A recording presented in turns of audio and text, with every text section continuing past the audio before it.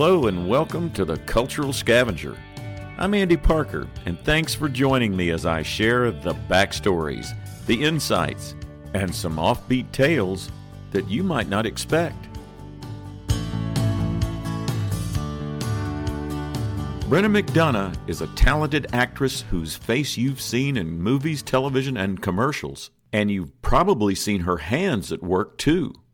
I'm delighted to have my dear friend Brenna McDonough.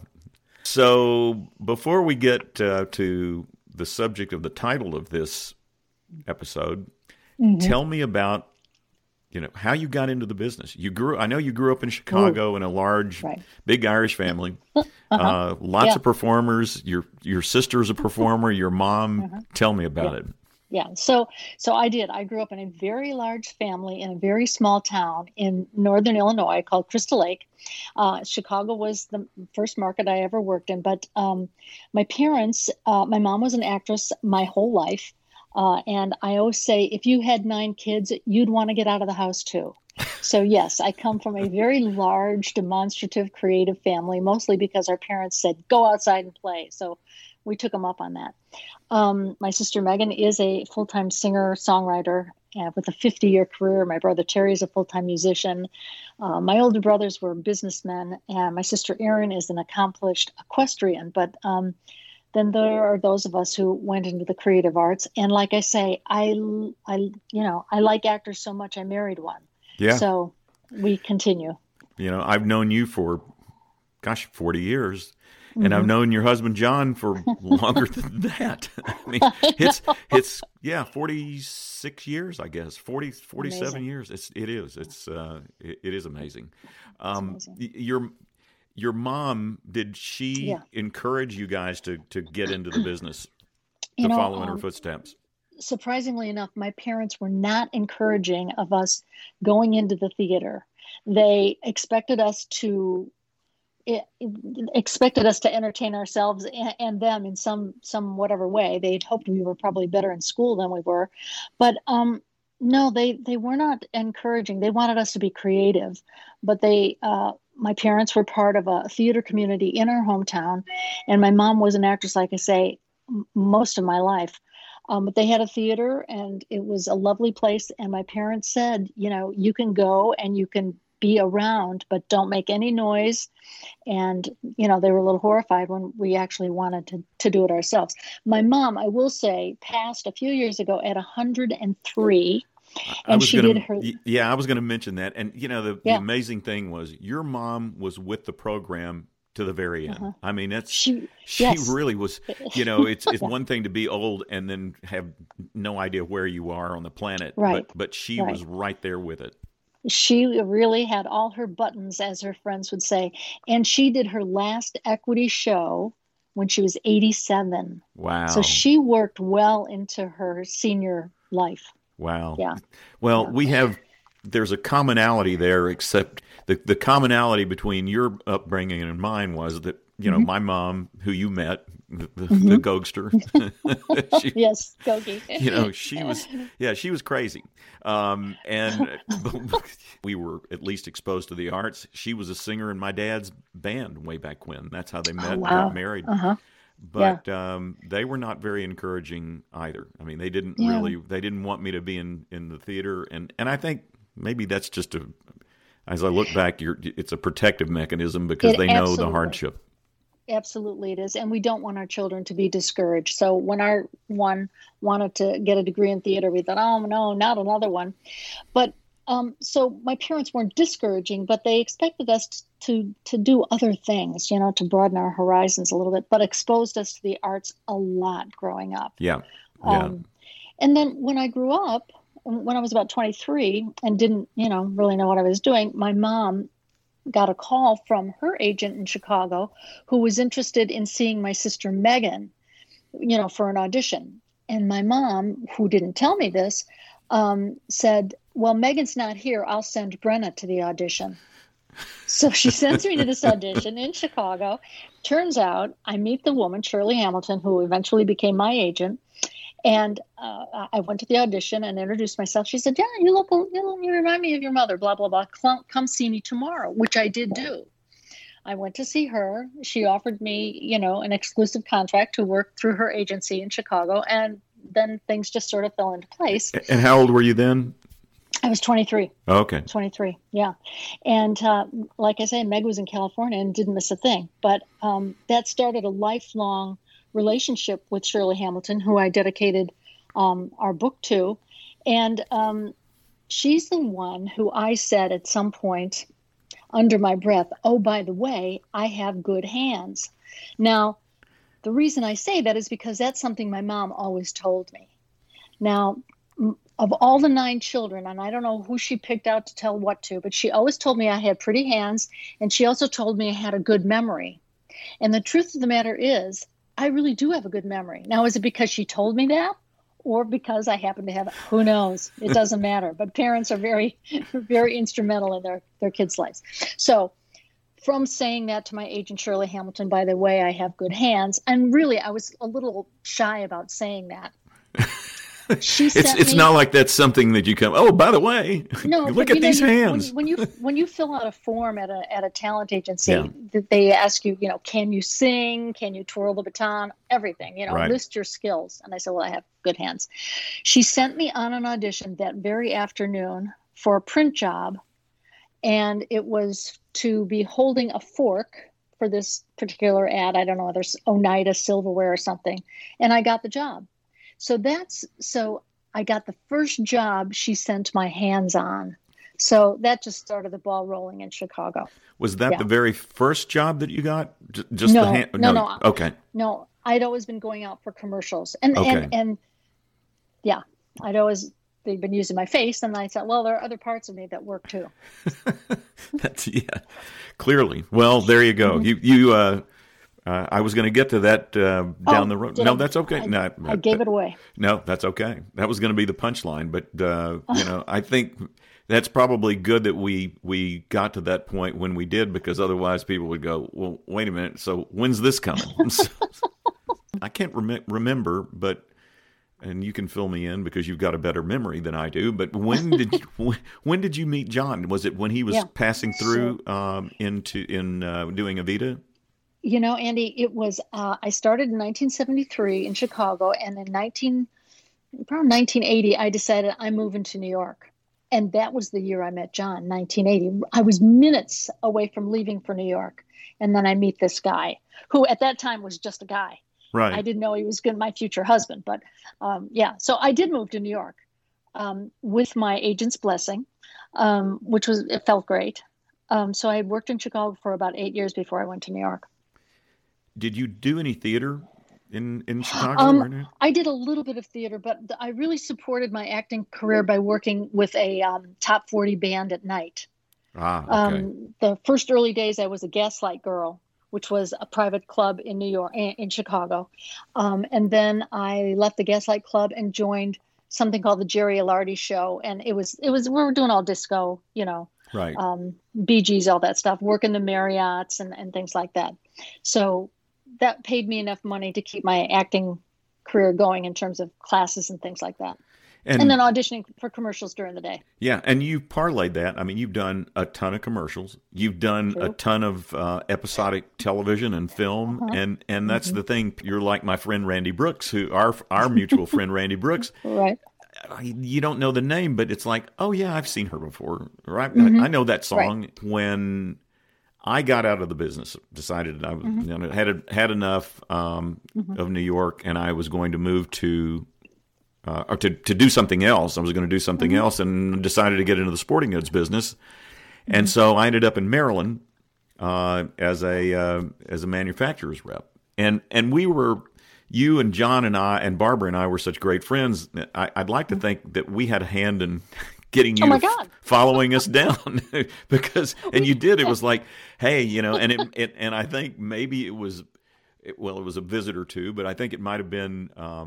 I actually, when I became a manufacturer's rep, I also had the time to do just side gigs, commercial work if I could get them. I was not nearly as prolific as you guys are, but I remember I got a day job on this short-lived series that Robert Wagner was in, and it was, and I remember just being so nervous. I mean, the guy was so damn good looking. I was going, Yeah. Jesus Christ, no wonder this guy's a movie star. I was really nervous. But the moral of the story is there's work here. There's work in D.C. And it was like, John, Yeah. Brenna, you guys need to come Yeah. down here.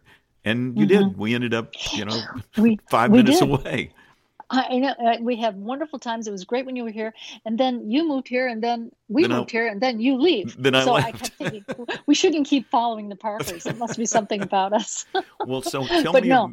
tell me about the, how it's going in the air. I mean, Yeah. you've obviously, John's still able to audition Yeah. in New York, but you've done a Right. ton of stuff. Well, you both have. Right. I mean, you did House Yeah. of Cards. Tell me what you've done in Right. D.C. So when we moved down here, I wasn't even clear of where Maryland was on the map because I was really loving living in New York. I had a great life, blah, blah, blah. But we knew that we wanted to raise kids, so this was a better choice. So John was smart to follow your lead on that one. But yeah, so people don't realize that there's a lot of work for actors in many markets. When I first started out, it was Chicago, New York, LA. But now it's Chicago, New York, LA, Atlanta, Miami, Louisville, Austin. I mean, it's really opened up a lot because technology has gotten simpler, and amongst other things. So yeah, when we moved down here, and I did leave New York kicking and screaming, but we got familiar with the casting directors here in this market, and we had a track record because we'd worked in New York for so many years, and that meant something back then. And we had experience. So people called us for auditions. We went. They hired us as whole families sometimes with our two little kids because they looked like us. So we were in the right place at the right time. And again, as you mentioned, it was close enough to New York for John to get back and forth because he always kept his agent representation up there as well as working down here. So he was able to do tours and Broadway shows and commercials while he was here. So it turned out to be a really good move for us. What shows? I know you did House of Cards. Give me House of Cards. Yeah. I don't have my resume in front of me, but House of Cards, Veep. I did a number of movies. John did Something the Lord Made. I did Russell Crowe movie called I can't believe I don't remember this. I don't keep up my own press. You've done a lot of stuff. A lot of stuff, a lot of commercials, a lot of corporate videos. There's a lot of, the government does training films on everything. Right.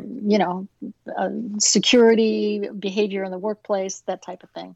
The Next 3 Days is the name of the Russell Crowe movie. I should know that.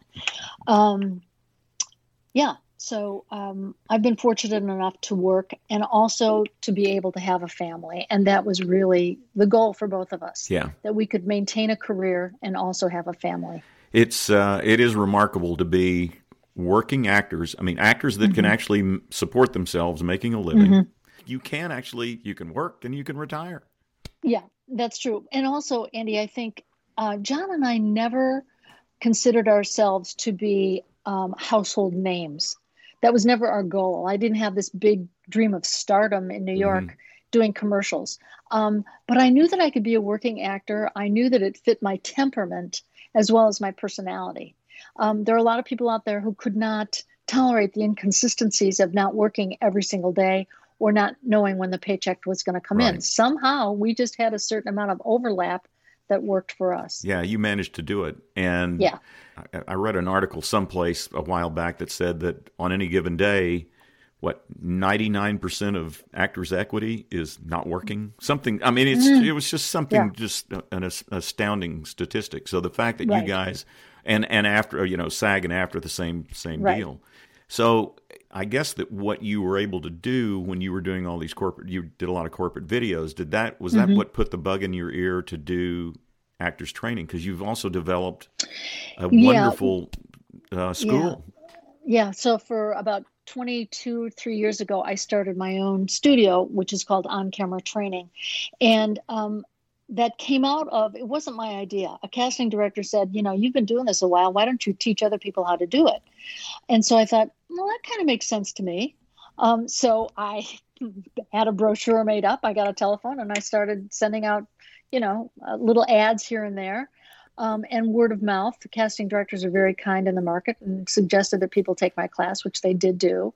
And so that turned into actor training, as well as training business professionals how to be comfortable on camera and how to really polish up what they already do well to do it even better. And the thing is that there's also the wannabe factor, because it's like, yeah. I can do this. I can be I can do this stuff. There's a lot of that. There is a lot of that. And you don't take advantage of any of that, do you? Well, no, because I teach them what I know, and the rest is up to them to go and get it. Right.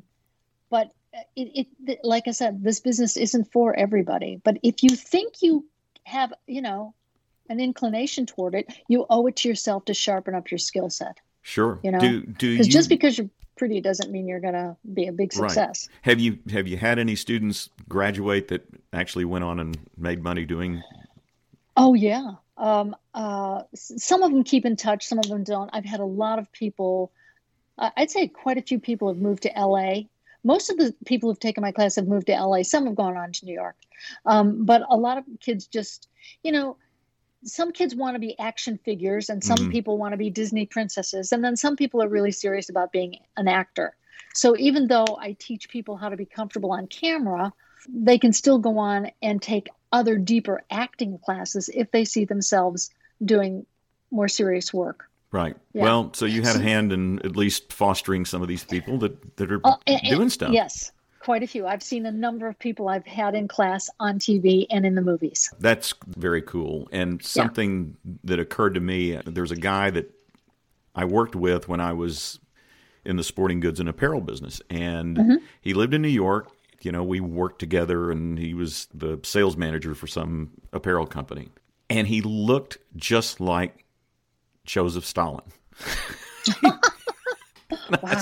And I'm going to have him as a guest on the podcast, because he literally, I said, Rick, if they ever make the movie, the story of Stalin's life. And I call it Young Joe, The Forgotten Years, and it always cracked him up, and he said, and he actually took me up on it. One day he just had enough of the business, and now he's like on the executive board for Screen Actors Guild. I mean, he is like you guys. He's a working actor. He's done a ton of stuff. Right. He's been in House of Cards, just like you. He's not one of those household names, but he's a working actor. Right. So, yeah, I think people don't realize that acting doesn't just mean that you only do theater or you only do commercials.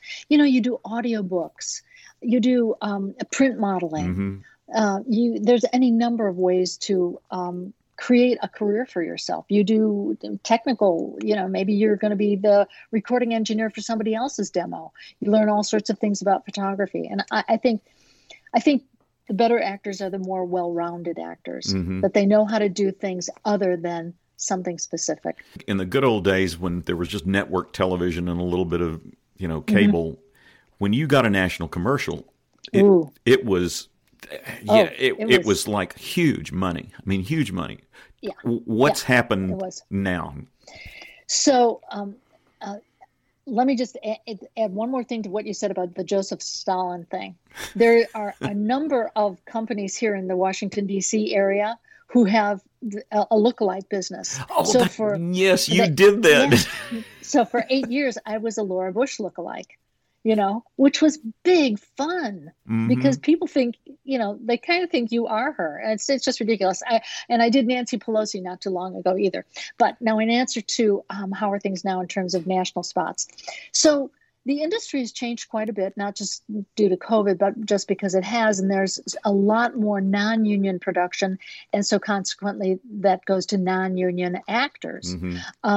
National commercials still pay big money. You just don't see quite as many of them. Like there aren't very many commercials shot in the Washington area at all. There are more films and corporate videos because we have the beautiful exteriors. Sure. And the national spots that would be available to us would be shot more likely in New York. But national spots still, it's something we all want, more of. Right. But again, there's a lot more non-union work going on. I wonder how the Melania and Donald Trump lookalikes are going to fare. Oh, I wonder. I haven't seen any of those, actually. Of course, I haven't seen anything because we've been isolated because of COVID. Yeah. But yeah, it's fun to get out on those things where you see a Bill and Hillary lookalike, or I did Hillary too with a slight adjustment with a blonde wig, but yeah. Multifaceted. Yes. So are you, my final question is, are you still doing any hand jobs? Why, thank you for asking. As a matter of fact.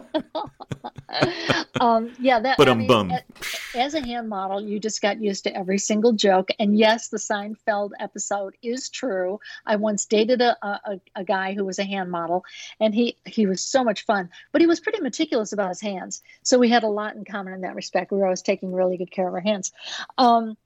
So no, I've kind of aged out of the hand category that I was once in, which was a petite product presenter. I have a very small hand, so I would make an object. You can see what I'm holding up now in my little AirPod case. I make the object the focus. Because we're not selling hands, we're selling product. Okay. Yeah. So I have a small hand which enhances the product rather than a glamour hand, which is selling, something sexier. Right. Yeah. A small hand with giant talent. There you go. Unstoppable, unprecedented. Yeah.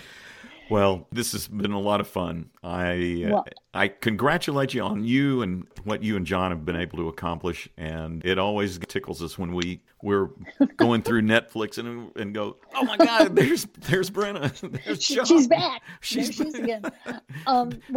There's young Joe Stalin. He's Well, we are thrilled and proud about your podcast, and so we will be listening with great interest, not just at this episode, but for all of it. It's kind of custom designed for you because your humor and personality come through, Andy. Well, thank you. And I think after 67 years, I've finally found one of my calling. There you go. We all need more than one career inside of us. Exactly. Well, it's great seeing you. Tell John I said hello, and thanks for being on the Cultural Scavenger. I enjoyed myself tremendously. Well, that's the story. A special acknowledgement to Marianne Kennedy, Pat Bunch, and Pam Rose for allowing me to use their music from Safe in the Arms of Love, a song Allison loved. If you liked what you heard, please share my podcast with your friends. And if you really liked what you heard, please consider becoming a contributor to the podcast. I'm Andy Parker, and I'll be here next week with another episode of The Cultural Scavenger. Thanks for listening.